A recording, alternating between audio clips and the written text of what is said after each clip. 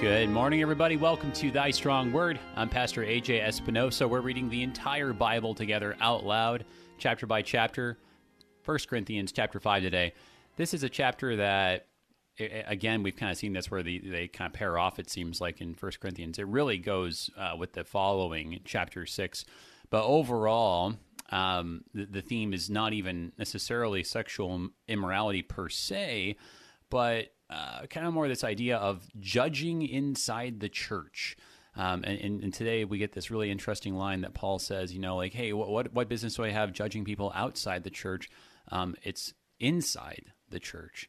And delivering one over to Satan is the phrase that he uses, right? So this is, I think, stuff that seems difficult from our perspective.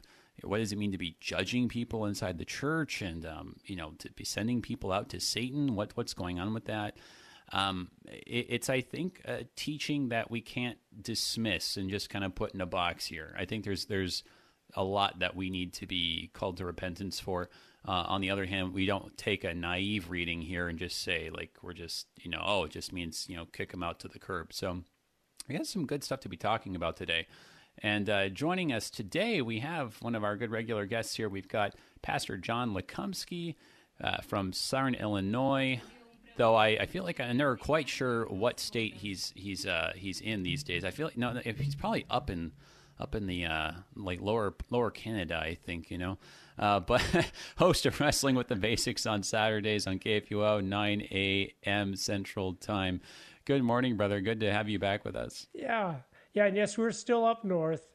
Once you get through with all the heat down there around the St. Louis area, we'll come back down south. But we're reverse snowbirds. We try to get away from all the heat and humidity. Right. Very good. But very again, good. We don't step here. 1 Corinthians 5 here. Yeah. And it's interesting. I liked your phrase, kick him to the curb. Yeah, it's maybe a little more than that. Yeah, right. It's it's not just like, well, we just get rid of these people, right? And then, good riddance, and that's the end of it, right? There's more to it, but even still, I feel like there's this. I don't know. I feel like I run into this danger that I observe kind of frequently, which is that you just get. I guess I don't know what we get, like, so nuanced or something that we like explain away the hard parts of the Bible. So it's like in the end we're like, so see, it's like there's just so many nuances, and then like the overall effect is like, so we really don't have to do this, right? And like I really don't want to go there, because I do think this is actually one of the parts of Scripture that is just wrongly overlooked in favor of a different set of values. Well, so what we have here, I guess, is kind of one of the sadist doctrine, one of the seeds of the doctrine, one of the foundations of a teaching and a practice of what we call church discipline. Right. So I would deal with this every time I had adult instruction, because that was certainly part of our adult instruction going on with the office of the keys. That's the technical term, the locking or the unlocking of the doors of heaven. And I remember teaching people and saying, we've never done that to my knowledge in my congregation, and that's not a good thing. You know what I mean? Yeah. There are things that we probably should have done. People we actually lost to the church because we did not step up and do that. Situations where people were unfaithful, and we just kind of stood by the sidelines and just said, well, yeah, that's going on. We know what's going on, but we didn't address it. And as a result, we lost both the husband and the wife. So you're absolutely right. This is a very clear teaching of the Scripture, and we need to be doing more of it. Although you're also absolutely right, AJ, that we need to do it with the heart that is indicated here by Paul, and that's, I think, part of the key thing of this text. He gives us both the reason why we do church discipline, and the heart and motive we should have when we do church discipline. So let's do it more, but let's do it the way it should be done, as Paul indicates. Appreciate that, brother. It's very well said and balanced. I think that particularly bringing out that no one likes to talk or think about church discipline. I mean, it's like the very last thing we read in chapter 4, right? Where Paul says, well, shall I come to you with a rod or with the spirit of gentleness, right? I mean, he doesn't want to come with the rod, right? I mean, so if you're using it right, so to speak, you don't want to use it. However, you're right that when you don't, right, you end up actually losing more and not losing less, and so we hold off, right, and we say like, oh, church discipline, and like, oh, it's going to be like a mess, and there's like a family that's threatening to leave if we do this, right? But like you were saying, like you actually can lose more than just what you think you're going to lose, big picture wise. But I think we'll have a good chance to get into that. Some really, really good stuff today, as applicable as ever. But before we turn to the text, would you open us up with a prayer? Lord, we always need your help whenever we read Scripture. There's nothing here that is so plain and simple that our sinful minds cannot totally distort it. But particularly on a rather difficult subject, the subject of church discipline, we do need your guidance and the insight of your Holy Spirit. So help us to read these words and to take them to heart and to apply them in our own lives, and certainly to apply them to the lives of our parishes. In Jesus' name we pray. Amen. Amen. Amen. Anything else that we ought to be? I mean, I think we've kind of introduced it pretty well, but anything else we ought to think about before we read it through? Well, I think the one thing that we need to note is so the issue here, as you said, is not just sexual immorality, right? But it's not just church discipline. The word that he uses repeatedly, and since you referred us back to chapter 4, I just took a quick page back there, is this word. Well, it's translated arrogant here. The Greek word is just this beautiful word that we even have the concept, the same kind of picture in English, which I think there must be something to this picture if the Greeks had it and we still have it, this idea of being puffed up. Because I think that plays a big role in why we don't do church discipline, and I think it also is a very important thing to consider when we do church discipline. Because pride, I think, has a big part in this. So that's kind of underlying. In fact, he loves that word puffed up, doesn't he? I think he uses it 8 times in this book of 1 Corinthians. So apparently that was a big problem amongst the Corinthians church, and probably is also a big problem amongst us as well. So anyway, that's the only other comment I'd make. That's really good. I like. We're going to want to talk about that. That's that is a very key word for Paul, and in all of this, we've seen that. I mean, from the beginning of 1 Corinthians, the contrast between humility, divisive pride and arrogance, right, and then this kind of welcoming, accepting, loving humility. So this is kind of the thing that occurs throughout, which is going to kind of play out in an ironic way in this one. But thanks for. We'll definitely spend some good time on that. All right, so let's go ahead. Without any further ado, we've got 1 Corinthians chapter 5 here, English Standard Version from the top. It's actually reported that there's sexual immorality among you, and of a kind that's not tolerated even among pagans, for a man has his father's wife. And you are arrogant. Ought you not rather to mourn? Let him who has done this be removed from you. For though absent in body, I am present in spirit, and as if present, I have already pronounced judgment on the one who did such a thing. When you are assembled in the name of the Lord Jesus, and my spirit is present with the power of our Lord Jesus, you are to deliver this man to Satan for the destruction of the flesh, so that his spirit may be saved in the day of the Lord. Your boasting is not good. Do you not know that a little leaven leavens the whole lump? Cleanse out the old leaven, that you may be a new lump as you really are unleavened. For Christ, our Passover lamb, has been sacrificed. Let's therefore celebrate the festival, not with the old leaven, the leaven of malice and evil, but with the unleavened bread of sincerity and truth. I wrote to you in my letter not to associate with sexually immoral people, not at all meaning the sexually immoral of this world, or the greedy and swindlers or idolaters, since then you'd need to go out of the world. But no, I'm writing to you not to associate with anyone who bears the name of brother, if he is guilty of sexual immorality or greed, or is an idolater or reviler or drunkard or swindler, not even to eat with such a one. For what have I to do with judging outsiders? Is it not those inside the church whom you are to judge? God judges those outside. Purge the evil person from among you. Yeah. So I mean, it's good that we only have 13 verses here, because there's so much to talk about, and then just there on the end you get an Old Testament quote even actually. It's actually, I think, kind of surprising in some ways to me how much Old Testament is in this chapter, that and not even in the ways that you would think. I mean, all this whole thing about the leaven, right? Leavening and the unleavened and all this, right?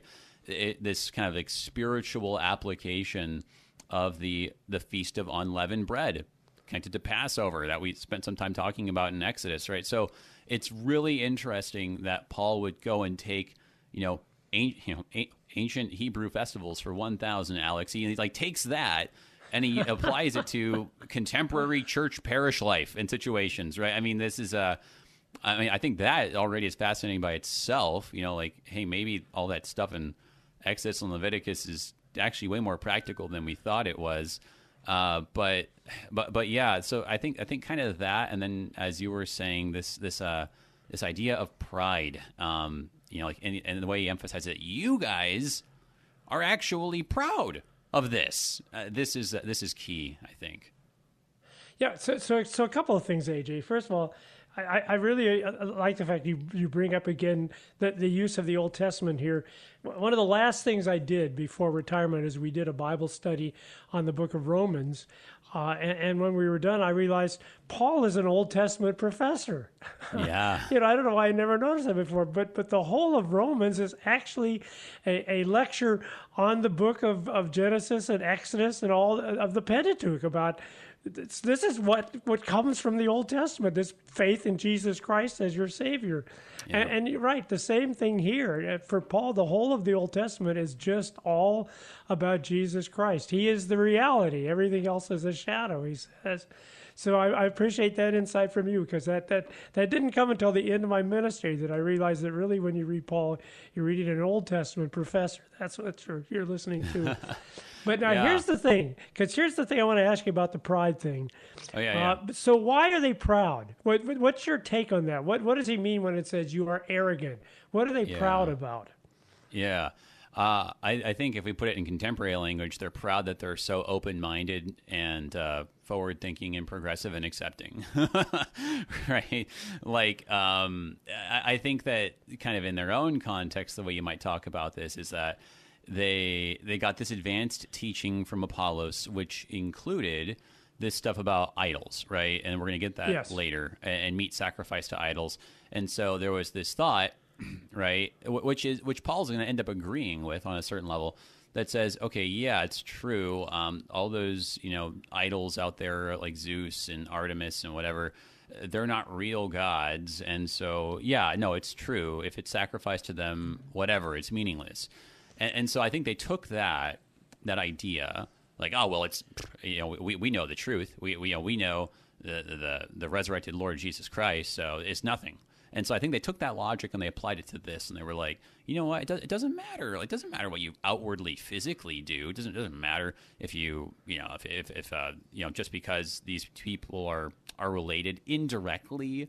I mean, that doesn't matter. What matters is the spirit behind it. And so I think that they kind of just took that idea of spirit over body and kind of just ran with it. And they let their pride run away with it. That's my take. What are you thinking? So that's the way I've always understood it too, AJ. That this is kind of a liberal pride. Look how tolerant we are. Look how we understand things better than other people understand it. But I was reading a sermon by Saint Chrysostom on this homily actually on this thing, and that's basically what Saint Chrysostom is saying. But then there was a footnote from Saint Augustine, and so I checked out this footnote. And I was surprised to see Augustine's take is that they're proud because they know this is a sin, but we're not committing that sin. And, we've got this one guy committing the sin, but most of us are really, really decent people. That's what we're proud of. What a good church we are, that we only have this one little sin going on. Well, that's interesting. Yeah, that was interesting too. So I thought I'd just share that with you because I've never thought of it. Although that would fit into the further phrase about the little leaven. So that maybe if that's their thought, that we just got this little sin, and Paul saying, no, that's still a big problem. So I don't know, but I thought, well, it's a different way of looking at it. And to be honest with you, I've encountered much more of that than the other. But then that's because I come from a conservative church.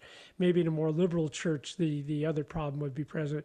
But I've seldom see people that we're so tolerant of sin. But I have seen plenty of people in the church that look at that terrible thing that guy's doing. But thank God I'm not doing that. Yeah. Okay. So well, that's really interesting. I appreciate you sharing that with from Augustine there. I'm not sure I had read that from him before. I mean, that's I think you're right that you can kind of see how.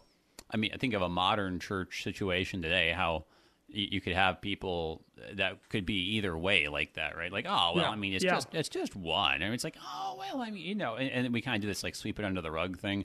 And we do that like all the time, especially in, as you were kind of saying, like the more like conservative congregations, right? We're just like, oh, well, I mean, it's, and we like, there's all these kinds of, I don't know, ways that we kind of, this hand waving, right? And it's just like, it's not that big, But so, and that does kind of make sense with the comment about the leaven.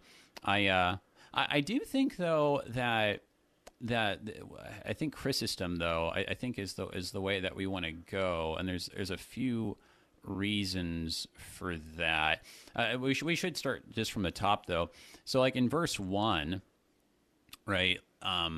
There's this. It's this interesting construction, right? Like where he says, it's actually reported that there is sexual immorality among you. And then he talks about it like, and of a kind, right, that's not even tolerated among pagans. And I think that this idea here is that, I mean, first of all, right, like it's actually reported. I think he's trying to say like, what? Seriously? Like, why am I hearing about this? I mean, like, almost to the extent of like, this stuff, right, that is bad and shameful, and people tend to be discreet about if it's happening. Like, I know about this, and like, this is the thing that's being reported. And you get this word "actually," and so I feel like Paul's thrust is, how can this be? There shouldn't be any of this. And then when he emphasizes it's the kind, right? Like that's what makes me think just from the beginning that it's like the idea is that they've gone so far that they're proud because they're doing this really kind of like edgy avant-garde thing, right? And Paul's like, why would you be proud of that? Even the pagans have enough sense to know that that's not a good idea. Well, and this word actually, in Luther's German translation, he translates it as commonly known, which emphasizes what you're saying. Like, this is a thing that people normally hide. Yeah. and yet this is, well, no, and everyone knows that this is what you guys are tolerating. So you're right. It certainly is an emphasis to how just Paul's just beside himself. How can you be doing this? Yeah. Yeah, so I mean, like you have that, and then just like the way that he actually sets up the sentence, like in Greek, if you look at it, it's like actually is heard among you sexual immorality, right? So like when he puts that last, I think he's combined with the other thing. All his language is talking about it's a category. Like, why is this category going on? This is not the right kind of category. And I think that this idea of category is helpful because when you go down to what follows, when it comes down to, like, so we're going to skip over this part, but we'll come back and take a look at it in a second. But yeah, when he's talking about, in verse 9, right? And we'll want to talk about some of the stuff behind this too. But so this is this reference that we finally get that this is not 1 Corinthians. This is at least 2 Corinthians. Yes, yes. They've been there's this relationship, and we talked last time on chapter 4 about this. This relationship seems to be extensive. But so he says, I wrote you in my other letter not to associate with sexually immoral people. And he clarifies this, and he goes on and lists all this stuff then, right? Sexually immoral, greedy, swindlers, idolaters. And he's saying, like, look, these are categories of people that are not Christians. Like, I mean, like, this is not us. This is not who we are. I'm reminded of something my grandmother used to say when she would when something really bad was happening in the family. She would, like, whether it was one of her children or someone relative, she would say, "But we don't do that, right?" I mean, so that Exactly. that idea, Exactly. right? Like that's whoa, hang on a second, that's not us. So I think that's this idea of category. It's like, hang on a second, like, yes, Christians, we mess up and we sin and we don't live up to the standards of God. But that's one thing. This other, like, whoa, hang on, we're just adopting this lifestyle and celebrating it like that. No, that is not what we do. Well, and so it's really, you're right. He's really emphasizing that because everywhere else, it's like, we used to be Gentiles, but we're not Gentiles anymore. We don't behave that way. And here it's like, well, here's something that even Gentiles would not tolerate, and you're tolerating. So you're absolutely right. It's a very, very powerful opening verse that whatever you're doing here, it just, even Paul can't believe it. And then to be proud about it. Yeah. And so that, I think, is something that you were pointing out there, that this word that you get. And I mean, it's interesting. So I think, right, because it has been traditionally translated puffed up, and I think it's translated that way elsewhere, right? Like, I think it is. In the ESV. Yeah, like in chapter 8, we're going to get this knowledge puffs up. And so we get it translated there. And then in the previous chapter, in chapter 4, verse 6, that none of you may be puffed up in favor of one another. I fluctuate between thinking, like, oh, that's a good metaphor, and, like, that just kind of sounds funny, but like, I think that because I mean, because literally it comes from that way. Even the word in Greek kind of sounds like that. It's like pusio, all right? It's like you can, it's like literally like puffing up, but almost onomatopoeia there. Yeah. I think there's something to that, but so. But so I think because it's that way, they want to translate it as arrogant here. But I think the idea is, it's like, like you kind of picture someone, like, sticking their chest out a little bit and like walking around, like, hey, look what we have. We even have one of these in our congregation. We're so open-minded. Like, I mean, really, it's like, you're so woke, right? I mean, it's like, look at you guys, right? Like, oh, you're the woke church. I think it's really kind of crazy how analogous that is to our own situation. The thing is, and again, you're the linguist, so I'll tread on lightly on the ground here. It's always in the passive.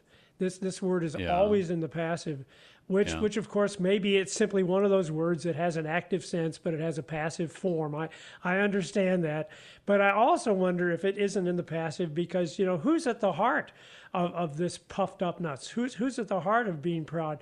It's always the devil, isn't he? He's the one that causes this, that challenges this, tempts this. It wasn't that what he did to Adam and Eve? You guys you're not smart enough. Don't you want to be like God? Wouldn't that be cool if you were like God? So here, just eat this fruit. That'll do it for you. So I don't know. I just thought I'd throw that out too, that it's always in the passive form. And I'm not quite sure why that is. Yeah, that is pretty interesting. Let's talk about that when we get back from the break. Yeah. Okay. Is it that time already? Yeah, it's that time, everybody. But hang on, everybody. We'll get back to that, and we just got some questions over email we'll turn to in a minute on Thy Strong Word, looking at 1 Corinthians chapter 5. We'll be right back.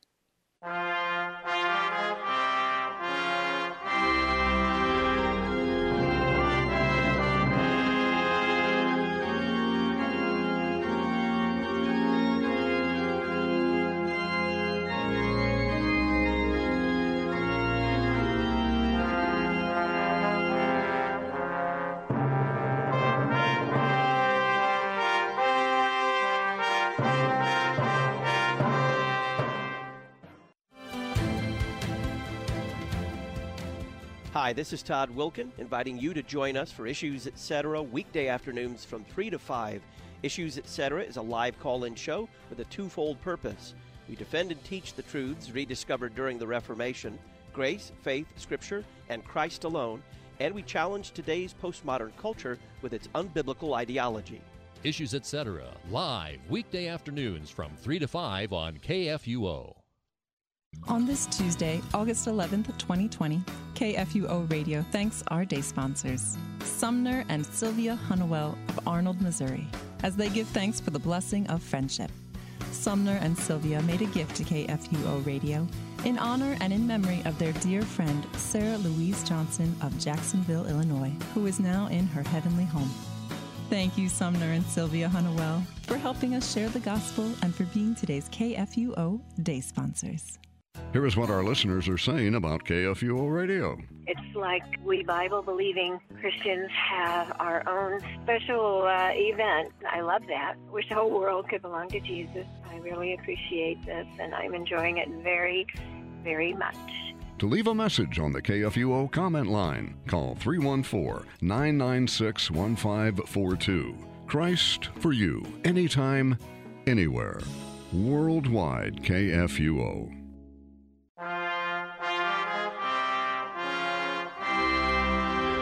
Welcome back, everybody, to Thy Strong Word.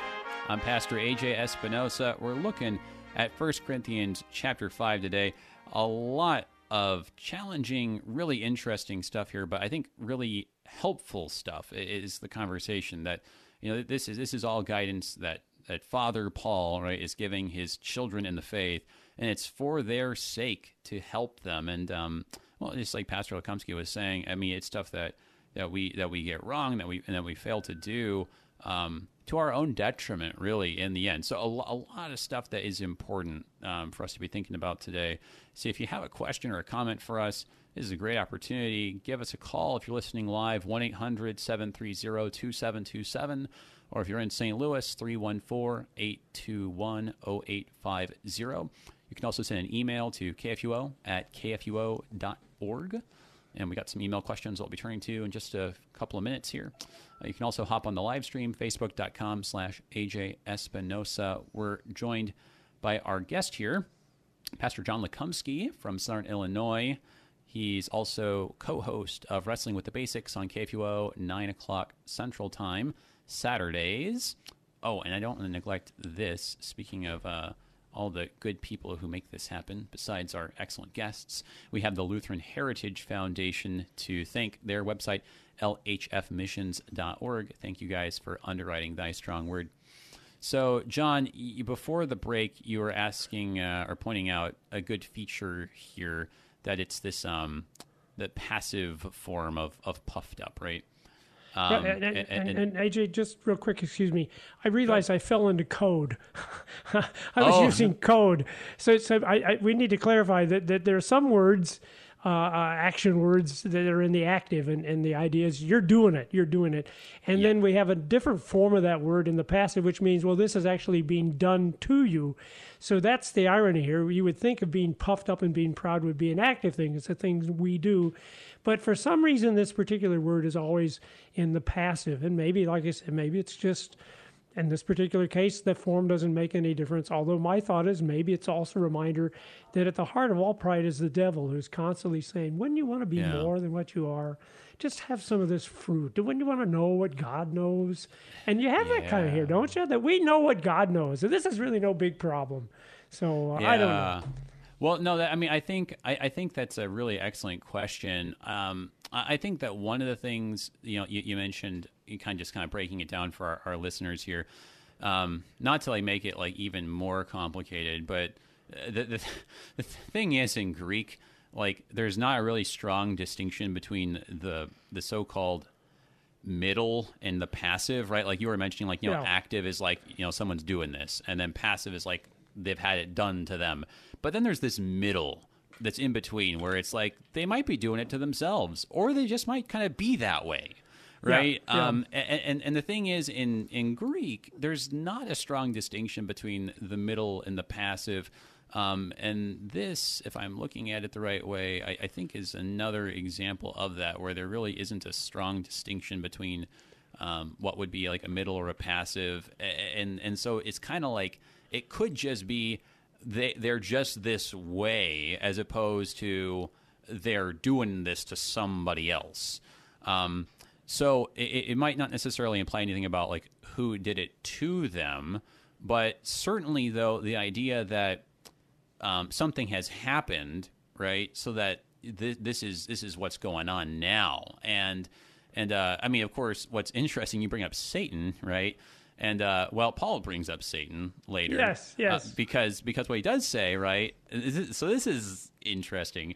You're supposed to turn the guy over to Satan, right? And what does that mean? Okay, maybe this is as good a time as any to figure out how does Satan fit into all this, and ironically, he fits into it as an agent of good and repentance. I mean, this is one of these instances where it's like, yes, this is God's pet Satan, who serves his purposes and does his will. I mean, this is very interesting, because when you bring up Satan here, he doesn't say like, Satan has infiltrated you and has done all this stuff. But what does he say in verse 5? You are to deliver this man to Satan for the destruction of the flesh, so that his spirit may be saved in the day of the Lord. I mean, that's really interesting.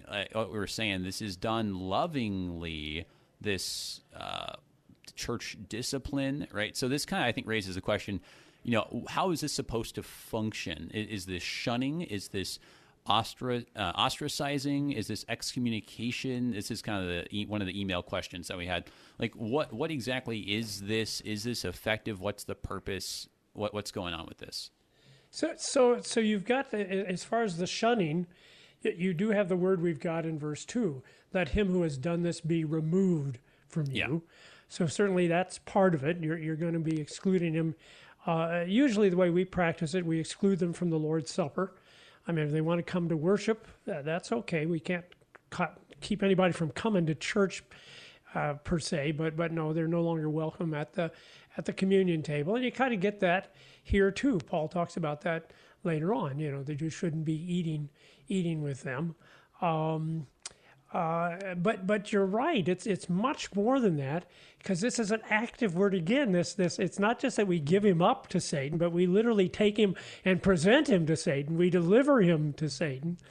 Although, see, that's the key thing. It's not because we want him to be sent to hell. In fact, isn't that interesting? Later on in the text, it's God who judges. Yeah, God makes all those final determinants. We're not giving him to Satan so that he'll go to hell, but we're giving him to Satan so that he'll realize how terrible his situation is, what his final destiny will be if he doesn't repent. And that's the idea, that he will then repent and he will be saved. And in fact, that's what happens with this guy. If we would move on to the 2 Corinthians, the guy does repent. And then they don't take him back into the church. I don't know. The Corinth church was really just messed up. Yeah. I know. This is one of those things, right, where it's you can lay it all out in theory, but then actually practicing it is a challenge. Yeah. Which goes back to the word that we skipped over, that we mustn't skip over, is that what is their response to this sin that is amongst them? And I think it's really striking. They are to mourn, which is the word that is used of when someone dies. So it's not that you're angry. It's not that you're full of righteousness. We got to get rid of this evil, wicked person.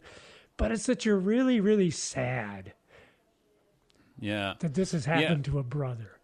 This has happened to you in your church. Yeah. Well, no. I mean, and then so in the next chapter, we're really going to get into that, because when he's breaking this down and talking about disputes in the church and what this judging is, the reason, right, where, I mean, because he asks it already in this chapter, and so this is a lot of bouncing around, but I mean, this is kind of how these things go. They're very interrelated.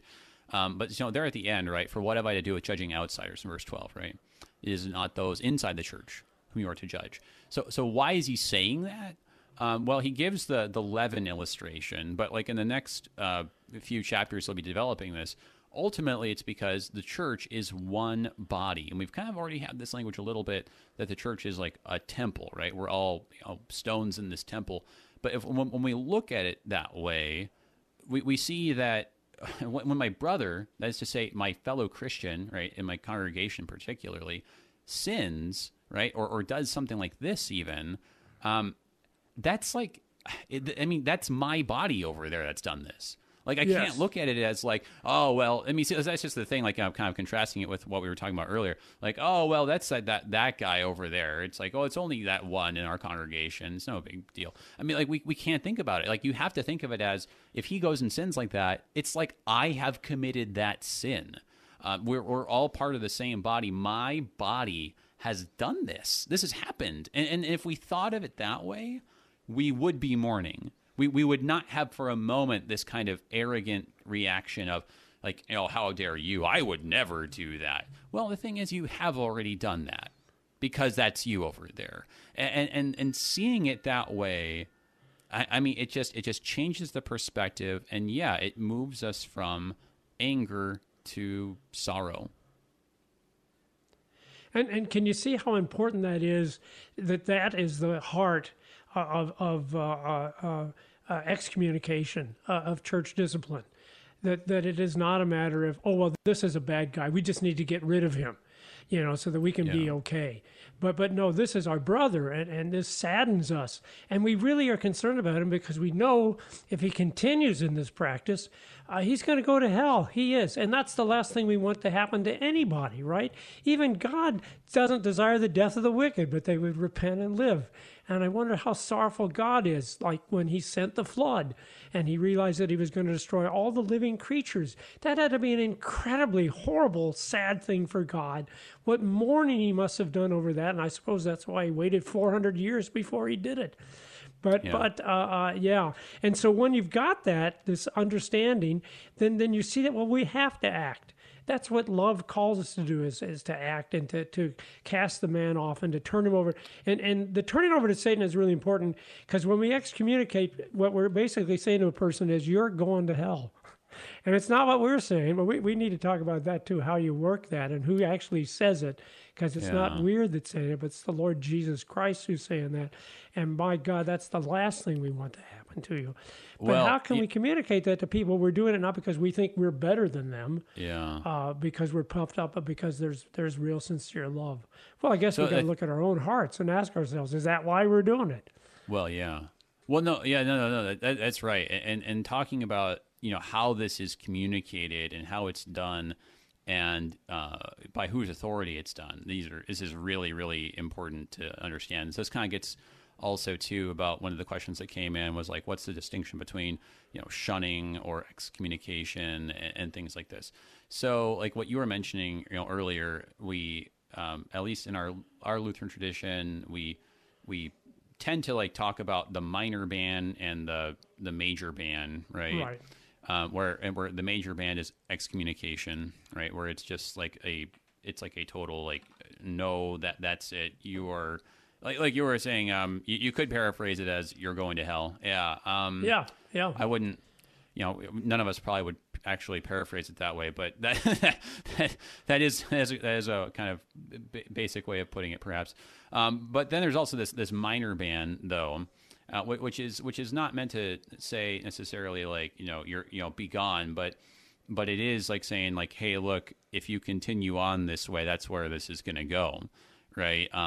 And so there are these different levels in that sense, but either way, these are things that are done by the pastor, not because the pastor has some kind of magic power or something like that.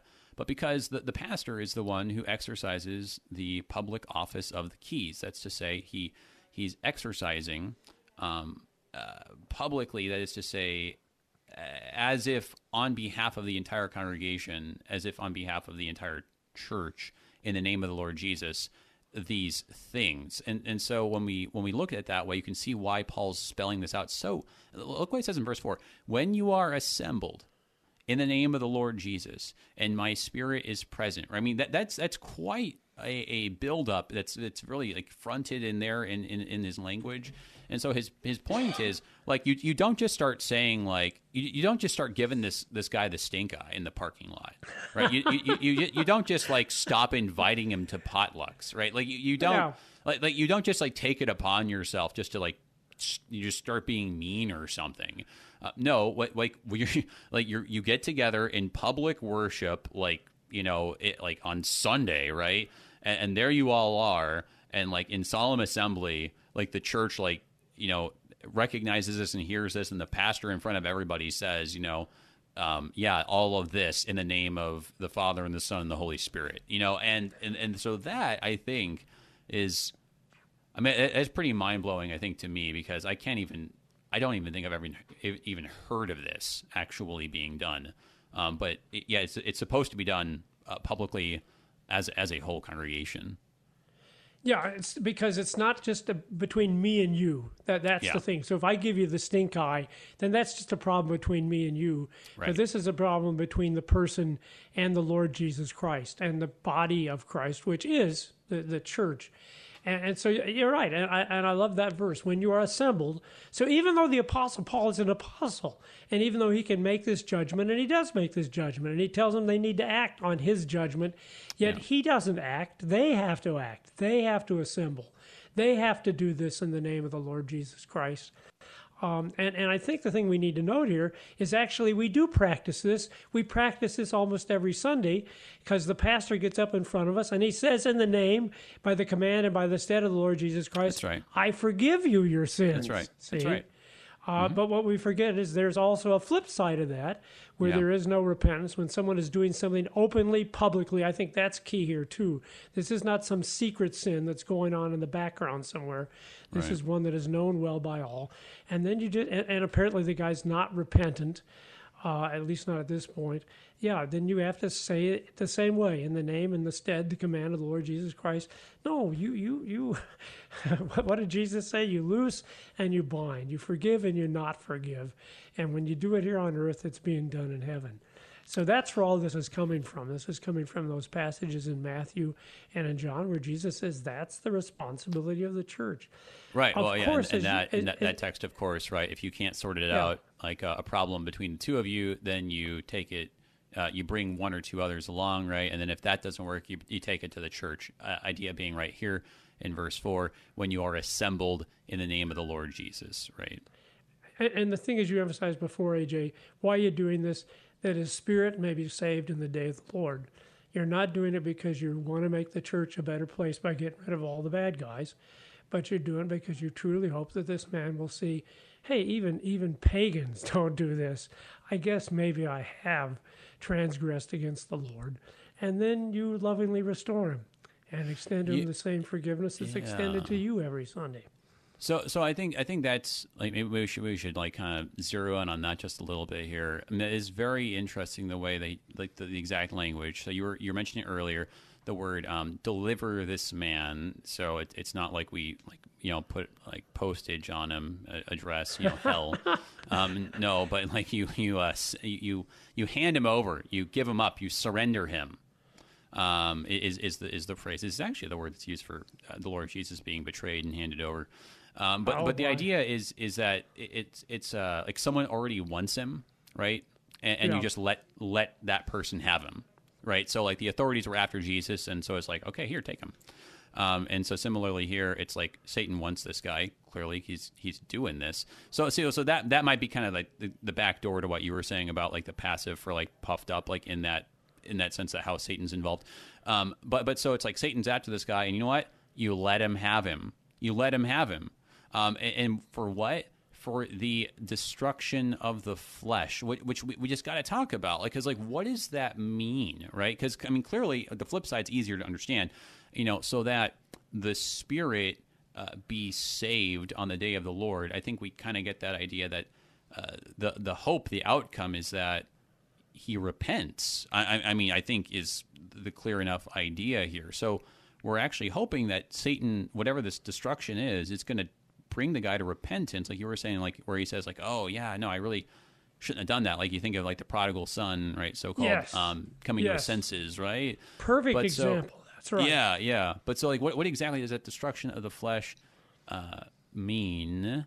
Well, let me just got a notification here. I'll let you formulate an excellent answer for that, John. But we got James on the phone here. I wanted to let him call in, bring in a question or comment here. Good morning, James. Good to hear from you. How are you? I'm doing well, and good to hear from both of you. I'd like to parse these questions this way, and I want to direct it to our vintage, experienced parish pastor. Vintage. The first one. Because we were wondering if excommunication or ostracism is still affected and practical these days in dealing with sin, since congregants, they're kind of vagabondish. They move around, or they may even join a different denomination. How effective or practical is excommunication or ostracism in today's church? And that's for our vintage pastor. Yeah. And for our moderator, is there an academic discipline within practical theology that examines, religious mores, how they change, and the practices of congregants when we're talking about or trying to understand things like concupiscence? Yeah, those are both really good questions, James. Thanks, and I really also appreciate your diction. I like. So you basically we have a question about vagabonds for the vintage one. So, all right, you start. Well, okay. So the answer is, of course, it's practical. It's exactly what the Bible says we should do, and the Bible is immensely practical. And what we would do is whenever there would be a situation like that, right away we would communicate to all of our area pastors, and we would say to them, hey, we've done this, you need to do this. We would ask your support and help and back us up on that. And of course, if other pastors would do that, then it makes it more effective. James, on the other hand, you're right. You could just wander off and go someplace else, and no one probably would know that that's the case. I'm sure that would be the situation there. You might not find another Christian church, but you could certainly go to the Church of Aphrodite or somewhere else if you wanted to worship. That's a constant problem.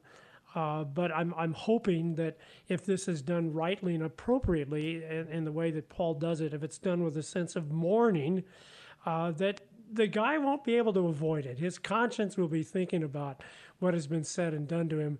If you treated him like a brother, and if you treated him not so much that, we're so much superior to you, and you just are doing these things that we don't like, and you can do it in a way, no, we really love you, and this is really a concern. I think it'll make a difference. But the sad thing is, James, I would have to confess to you, in my 40 years of ministry, I never did it. And that's a confession. I mean that. That's a confession. That is what I will stand before the Lord and be thankful for the forgiveness of Jesus Christ, because that was a sin on my part. See, I should have done that differently. And thank God for the grace that we have, or this business that we have later. Amen. For Christ, our Passover lamb, has been sacrificed. That's the only way you can pull this off, is the understanding that Christ has been sacrificed for you. Otherwise, no one would dare to discipline someone else, because we all would stand under the judgment of God, as Paul talks about. It's only in the sacrifice of Christ that we would have the love to actually say to someone else, you know what, this needs to be tended to, and this needs to be dealt with, because Christ has been sacrificed for that sin as well. Amen. Well, it just gets us back to this idea that we're all one body, and so when these sins happen at all, we have all sinned. I mean, we have to see it that way. And so when it comes time to then do this church discipline stuff, this is not like, oh, hey, you messed up, so you got to fix this. You got to repent. No, we all need to repent. And when we do church discipline, that is our way of repenting. Right? I mean, the person involved is going to need to stop doing the thing, right? Yes, I mean, that's primarily what they need to do for their repentance. But our part of the repentance, for our part of the sin, right, is this church discipline thing. I mean, so we got to think of it as that we have done wrong and we need to repent. And so this is what we're doing in step with that. This is what we're doing because of what we've done wrong. which I think is usually and helpfully, I think, if we think about it in terms of omission, right? Like, so why is this person going and doing this thing? Is it not because we failed to be a good example? Is it not because we failed to show this person love and grace? Is it not because we failed to teach this person? I mean, like, you just go down the list, right? I mean, it's not just an imagined kind of collective, larger personality thing. No, we really do. There's a real need for repentance, and I think that going up a level yet, our whole synod and probably the entirety of Western Christianity really needs to repent on this, because we have just gone along with the individualism of our day and just turned a blind eye on all this stuff, and we just said, you know what, you sorted out your conscience, whatever, and we've gone along with it as a church, and it's time for all of us to repent and do so with not with this, I don't know, this kind of like triumphalistic, like, oh, we're not going to go along with this. You all are, going to, hell in a handbasket, but we're doing something different. No, but as you were saying with mourning, because it's to our shame that we haven't been doing this all along, all of us, and I think it's exactly because we underappreciate, right, that God uses Satan for his own purposes. I mean, we have, ironically, in our society, idolatry.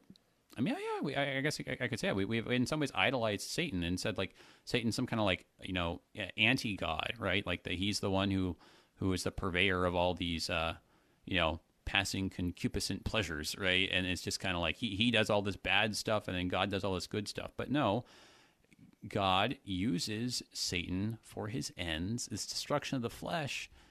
I think we have to allow this to happen. This is a tool that God uses, and he needs to be using it on us, as scary as a thing that is to say.